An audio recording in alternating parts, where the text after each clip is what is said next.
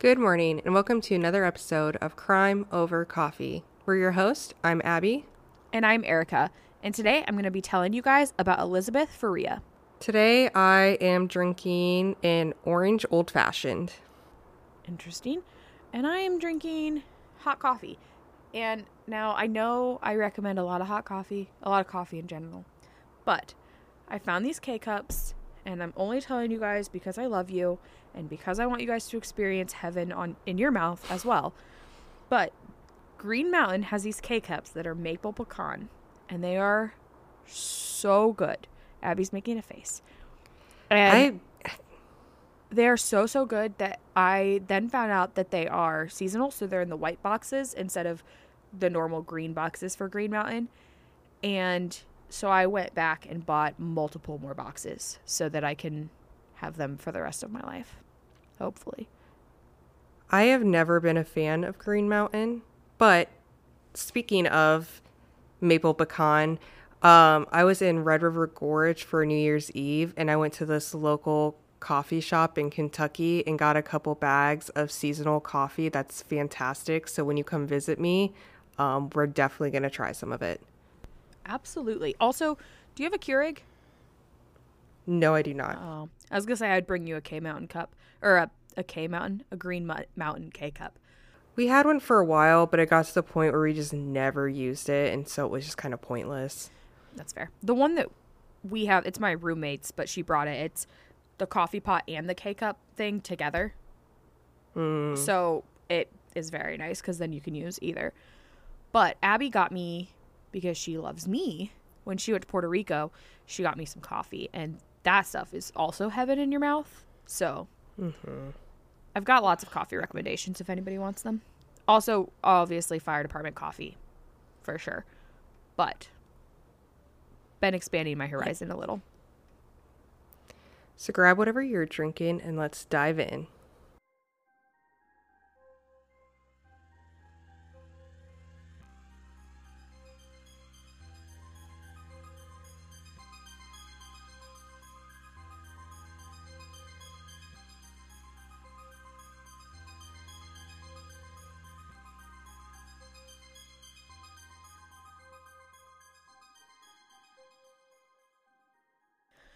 All right, guys. So we are back, and we hope that you're still with us, because all of our episodes in December, we announced that our editor, Mike, was going to be leaving us, and we miss him. He was fantastic, but he had his own life to focus on and things that were just coming up that he needed to go and take care of, which is absolutely totally fine. Absolutely no hard feelings. We completely love him, and he was the best editor ever. So anyways, that said, unfortunately, Erica, will be editing the episodes from now on. And so I say unfortunately because I don't have a whole lot of experience in this realm. And so you guys are going to be getting those off-script episodes that our bonuses were on Patreon. So we hope that you're still here. We hope that you're willing to listen to us. We did have another listener reach out to us saying that she would be interested in editing, but I think at this time, Abby and I decided that, well, I think, for sure at this time, Abby and I decided that we're just going to try it with the two of us to see how that goes.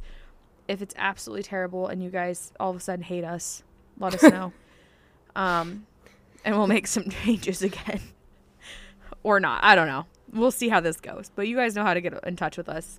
Instagram, Facebook, whatever. So, please be patient. This is my first episode that I'll be editing. It's going to be more off script, so some of the more bantery kind of things are going to be in it. So we'll see. Hopefully you guys still like it. So our story is about Elizabeth Faria, who was born on March 24th, 1969. And she ended up at some point in time getting married to a man named Russell. And the two of them had 2 daughters together. And were living in Troy, Missouri, which is about an hour outside of St. Louis. And I didn't say it, but Elizabeth, see, already messing up. Look at that. But Elizabeth went by Betsy. So I'm going to call her Betsy. So Betsy worked at a State Farm office in Troy, Missouri. And while she was working there, she met Pamela Hupp, who went by Pam. And Pam was about 10 years older than Betsy, but they developed a really quick friendship. However, a lot of this friendship was that coworker friendship that you have. And if you guys don't know what I'm talking about, it's that friendship that you have when you guys work together and you can be super close, but then you stop working together and for whatever reason, the friendship just can kind of fall apart. Fun fact for you guys, if you did not know, Abby and I actually became friends through work. Granted, we went to elementary, middle, and high school together. We were friends in elementary school until she started hating me. And then we were not really friends in high school until we started working together. And that's what brought us, not like even after we started working together, like we worked together in between our junior and senior year, and we kind of talked our senior year, but it was really after high school that we got close. So we're coming up on our 10-year friend anniversary, by the way. Wow. That'll be this year, which is insane. We're old.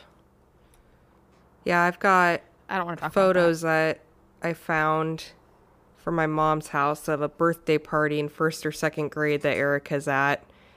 Probably kind of the end of our friendship. Which ended depending on who you talk to. Erica has a very made up story to tell you guys real quick. So it's not made up. I remember it. It was traumatic. I was at Abby's house and her older sister was getting ready for a date. And as she was getting ready, she had a glass of milk. And I accidentally spilled this glass of milk on her, which if you guys know me, I spill things a lot. So this does not seem that far off. And I accidentally spilled the glass of milk on her right before her date, and she got really mad at me. And then Abby took her sister's side and stopped talking to me. And what is far off about this story is I would have freaking applauded this. My sister and I butted heads our entire childhood. I would have been all for this. Erica and I would have been best friends forever if this happened. So we have a few moments in Erica and I's lives where we have to just agree to disagree. Most of them are podcast related, but this is one of the few that are not podcast related. It's because I'm right and Abby just doesn't want to admit it. Mm-hmm. Her sister also does not remember this, and neither does her mom. So I do get that, like, I'm the oddball out here. Imagine that. But it is what I remember. So anyways, my point was, Abby and I had one of those more relationships based on work, but ours stuck it out. And I've had other friendships who have been like really close with at work, and that you just kind of fall out of touch when you stop working together. And back to the story, that's what happened with Betsy and Pam. Then, sometime in 2010, Betsy learns that she has breast cancer and somehow gets back in touch with Pam during this time, and their friendship re-sparks. And Pam's kind of a big support for Betsy during this whole time with dealing with breast cancer and chemo and all of the things. When she first got diagnosed, the doctors told her that she had 3 to 5 years to live. And so Betsy and her husband, Russ, decided that they were just going to make the most of the time that they had together. They were going to try to fulfill a lot of their dreams in life. And one of Betsy's dreams that she'd had was to swim with dolphins. So in November of 2011, they went on a cruise that they kind of referred to as a celebration of life. And Betsy was actually able to swim with dolphins. So I'm sure she was super happy about that, especially if that's what she had been wanting, you know, for her entire life. So during this time, Betsy, like I said, was really relying on her friend Pam to go to chemotherapy and to just be that person to really talk to outside of her husband. And one of the things that Betsy confided in Pam about is she was really worried about the well-being of her children and related to finances after she would pass away, because she was really worried that she was really worried that Russ would not be able to handle the money. And she was kind of worried that he was just going to like spend it all and give it away or whatever, be really careless with the money. So on December 23rd, 2011, Betsy ended up deciding that Pam Hupp would become the sole beneficiary of her $150,000 life insurance policy, because she did not want her husband Russ to end up with the money. And I'm assuming Pam was like, I'll help like take care of your daughters. Like, I will make sure that they get some and that it's not all just like gone to waste, whatever deal they put into place.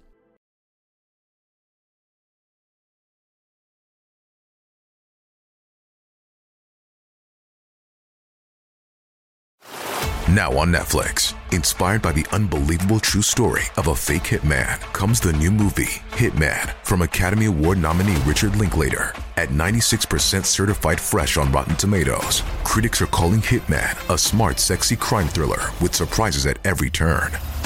Starring Glenn Powell and Adria Arjona, Hitman.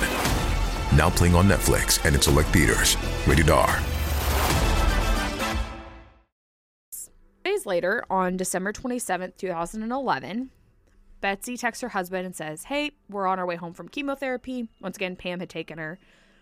And Russ was having a very normal, I believe it was a Tuesday. Don't quote me on that, I guess. I think it's a Tuesday.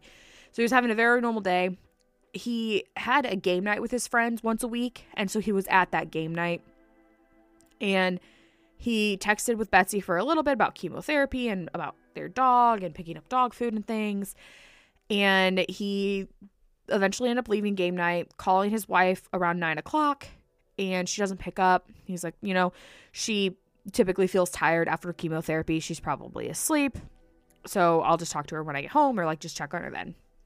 So he gets home and he starts calling out for Betsy, and he doesn't hear anything. And then he goes into the living room and sees her laying on the couch. And so he crouches down beside her and realizes that there is a pool of blood all around.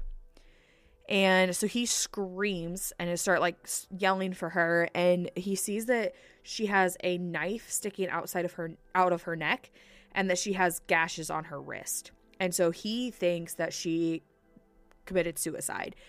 And apparently she had been hospitalized before for threatening to kill herself and possibly even attempting. And he knew that she obviously was struggling with her diagnosis of cancer. And so he thought that maybe she had just ended up taking her own life.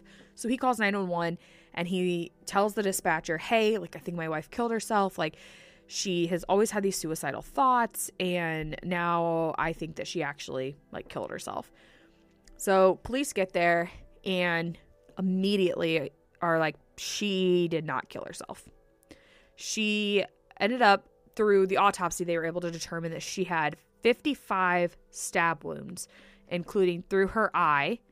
And then she had the wounds on her arms, but they were cut down to the bone. Okay, before you even like finished that thought, I was going to say that would be a very odd way an unstatistical way for a woman to kill herself by stabbing herself through the neck. But yes, that many wounds, definitely not suicide. Correct. It was, but obviously coming and stumbling on this scene, I could see, especially with the slashed wrist, that is a typical way for a typical suicidal method. So I could see why he probably wasn't thinking clearly and that was his first thought. But the autopsy and the knife sticking out of the neck, yeah. And then also, like you said, not typical for a woman. So anyways, police were very clearly like, absolutely not. So they were like, this is a murder. Like, your wife was actually murdered. And so police talk with Russ. He doesn't know a whole lot, but he's like, my wife's friend Pam brought her home from chemotherapy. She was probably the last one. Like, maybe maybe she saw something. Maybe she heard something. I don't know.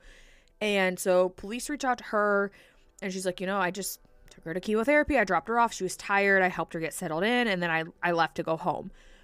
But she starts talking to the police about how Russ has a really violent temper. And she's like, I think you should check, like, Betsy's computer and stuff. And, like, Betsy made me the life insurance beneficiary because she was worried about Russ not being trusted with her money. And, like, that just happened the other day. Then she also says that Betsy was planning on telling Russ that night that she was leaving him. And police were like, well, that seems suspicious. So they start to look, and they get on her computer and in their process of searching things, and they find a note that Betsy had written where she was talking about how she was really scared of her husband. And so police were like, okay, well, Russ must have killed his wife. Like, first off, husband's always the first suspicious person, or spouse, I guess, is always the most suspicious person, the first suspect that you're going to look at. And then they start looking at it, and they see that there's these different markers that make him even more suspicious. And so they're like, he must have been pissed that his wife was going to leave him. And they check his alibi, because like I said, he has his game night. And so they check with his friends, and his friends were like, he spent the night with us. Like, he was here, he was playing games. And the police were like, no, like, it was probably him. And then when they're checking with him, they find blood on his slippers. And so they're like, that's also weird. Gonna say it's probably him. Were his slippers in the house at the time? Like, is it possible that blood got on them when she got stabbed 55 times? Well, I guess they were in the house at the time, yes.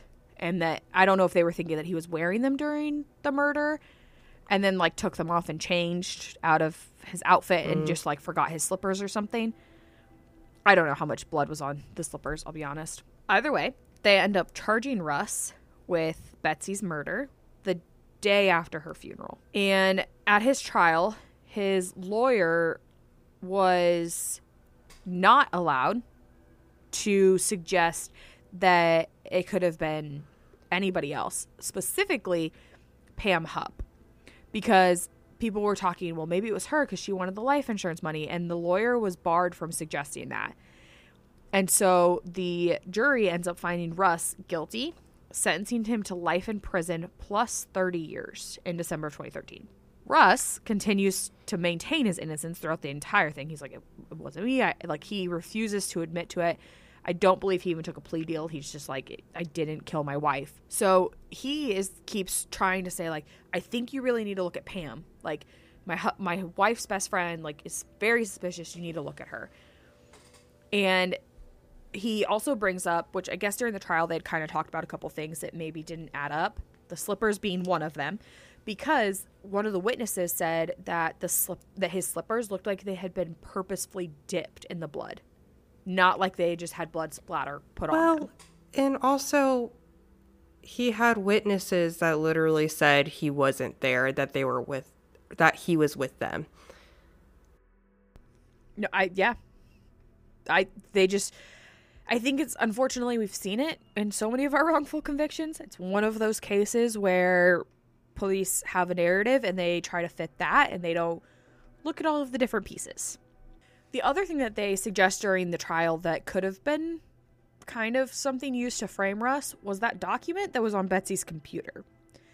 Because it could have been made by anybody. It wasn't like it was in her handwriting or anything. It was just typed up. And it also does seem kind of strange for her just to have a random letter on her computer about how she hates her husband. Yeah, you would think that would have been, like, one, either sent to somebody, or two, I don't know. I don't know where I'm going with number two, but I also wonder if they looked at the timestamp on that and when the document was made. That's a good point. I'm not sure if they did, but that would be a really good way to tell. Was it made that same night that she was murdered? Because that seems odd. But also, I mean, depending on who the killer was, they could have pre-planned some things. I don't know. So maybe they looked, maybe they didn't. The other thing that got brought up was that Pam's story changed multiple times, and police just kind of overlooked it. So one of the things was that she initially told him she had not entered the house when she dropped Betsy off. Then she's like, no, I actually went in there to turn on the light. And then she was like, no, actually, I went in there and I helped her get like settled in her bedroom. And no, excuse me. Then I went in there and helped her get settled in on the couch. Then she also said something about how she may have been on the couch when she left. Like Betsy may have been on the couch when Pam left, but she also may have walked her to the door to like see her out. Like her story just kept changing and it wasn't making sense. So Russ is really trying to maintain his innocence and put the heat on Pam. He's like, you need to focus on Pam. It was not me. I did not kill my wife. And Pam's like, it was not me. Here's what I'm hiding, kind of thing. And then said, I'm hiding the fact that Betsy and I had a romantic relationship and Russ was not happy about it and he found out about it. And that's why he murdered Betsy. Took a turn there. Yeah. So nobody was really believing Pam at this point. I think things were starting to add up. And the judge ends up in November of 2015 acquitting Russ Faria of the murder of his wife. He ends up suing the city and winning a $2 million settlement in a civil suit against the prior prosecutor and detectives for ignoring evidence. I have to say, he served almost 2 years in prison for the murder of his wife, which is highly, highly, highly unfortunate. Not great. But we have seen wrongful conviction cases where people have served longer than that and not gotten $2 million. They've gotten $1 million for serving 10 years or 15 years or whatever. Like, and we've talked about it before, no amount of money will ever make it okay for you to serve time for a crime that you didn't commit due to negligence on the detective's part or the jury's part or the court system or whoever. But I feel like this is one of those few situations where the money is actually not, it doesn't add up, like even out the crime, but it actually is something. I feel like, because normally I feel like it's absolutely nothing. And in this one, I feel like he actually got some sort of justice in suing the state. Absolutely. To throw everything for kind of a loop and to confuse the situation a little bit more. In August of 2016, Pam gets home and she pulls into her driveway, and when she gets there and she's like walking into her house, a stranger jumps out of the car and holds her at knife point and says, "Take me to a bank and get me Russ's money." And she's like, "Well, I don't know, like, hang on, let me get something from inside the house." So she like tries to go in the house and she knocks the knife out of his hand and then runs into the house, and this guy follows her, and she has like runs into the bedroom. He follows her into the bedroom with the knife, and she grabs a gun and shoots him because he's trying to attack her for Russ's money, which is that life insurance policy. And police are called. They get there. When they get there, they find a note on the body of the guy that attacked her that says, "Take Hupp back to house, get rid of her, make look like Russ Brife, make sure knife is sticking out of her neck." Like, it's like a few like points, I guess. And they also found $900 on him. So they're thinking, like, did somebody try to pay him to come murder her to like get the money, like, or to like come threaten her to get the money? No idea, because throughout this whole thing, the life insurance policy like wasn't, I don't know how that works, I guess, but I assume because Betsy had wrote Pam as the beneficiary, that's where it went. So, and I don't know that it would have gone anywhere else after, like, at this point. So police start examining and looking through everything, and they are able to ID the guy, and he's 30-year-old Louis Gumpenberger, I think is how you say it. Louis or Lewis, I guess. Well, I don't know. I should have probably looked that up before we started recording this, but please forgive me. We're going to call him Louis. So then, what they find out about our friend Louis is that He actually was in a car crash in 2005, and the car crash left him alive, but he had severe permanent physical disabilities and a diminished mental capacity. So had some sort of TBI. And so he lived with his mom. He rarely left the house. And when they keep looking around town, they find out that 6 days prior, a neighbor had somebody approach their house, and it was a woman, white female, driving an SUV, and she approached the house and said, "Hey, I'm a producer for Dateline. I want you to record this scripted soundbite for that has 911 calls. I'll pay you $1,000. And initially the woman agrees and then backs out. She's like, "No, I'm not going to do that." And then when they pull up the security footage from this woman's house, they catch the SUV license plate, and it's Pam's. And so they're really confused, and they start looking into it further, knowing the information about Louie and about this other woman that she tried to recruit. They learn that Pam had asked Louie to come to his house to reenact a 911 call for Dateline. And so what she had asked was for him to come to the house and to basically act like he was going to kill her, and then she would call 911, and they would have this whole spiel back and forth that would be recorded for a Dateline episode. And in the process of it, she actually shot him and then staged the note and everything. And police pretty quickly catch on, because that was in August of 2016, and by August 23rd, 2016, she's arrested for the murder of Louie. 2 days after she's arrested, she does attempt to kill herself with a pen. She does not apparently want to be arrested, does not want to serve time in jail.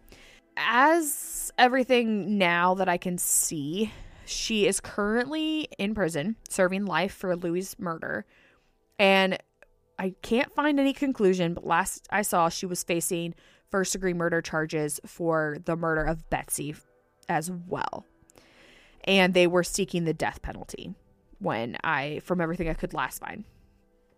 The other thing is, police start looking into Pam even more, because they're like, this woman's a little odd. Let's find out a little bit more.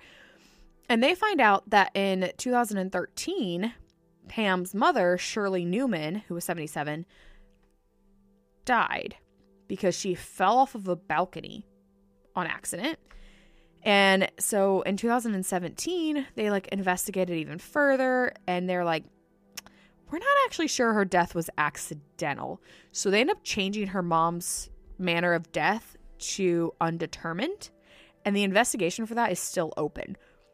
But 2 things to note about it. First one, when Shirley fell off the balcony, she had 8 Ambien in her system, which is not normal. And Pam, along with her siblings, received large insurance payouts after her mother died. That sounds familiar. Yeah. Seems like Pam was really just focused on the money in all of these situations. But her mom's case is undetermined at the moment. Betsy's murder, from what I can see, is still open, not solved. Russ was acquitted of the murder. And I don't know anything about the life insurance money, like I said. But because she's in jail, she doesn't have access to any of it right now anyways. So I'm hoping that maybe eventually it'll go to Russ. I guess if it doesn't, that I don't know what they'll do with it. I don't know how all that works.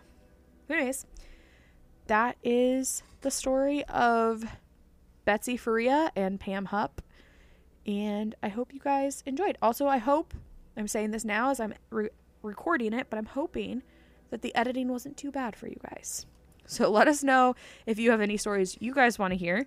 Check out our Patreon, because we will be posting episodes over there ad-free at our $3 and $5 tiers. There's a little difference between the tiers, but you can find that information over there. All right, we will see you next week. Thanks to listening to this week's episode of Crime Over Coffee. You can find us on Instagram at Crime Over Coffee or on Facebook at Crime Over Coffee Podcast, where all of our photo and video content for each episode can be found. You can also email us your thoughts and case suggestions at crimeovercoffeepod@outlook.com. All of our sources can be found in the show notes for each episode. If you would like, you can support us by going to anchor.fm/crimeovercoffee. You can also support us by recommending us to friends and family, giving us a good review on Apple Podcasts, or subscribing to us on your favorite podcast listening platform. Thanks again, and we'll see you next time.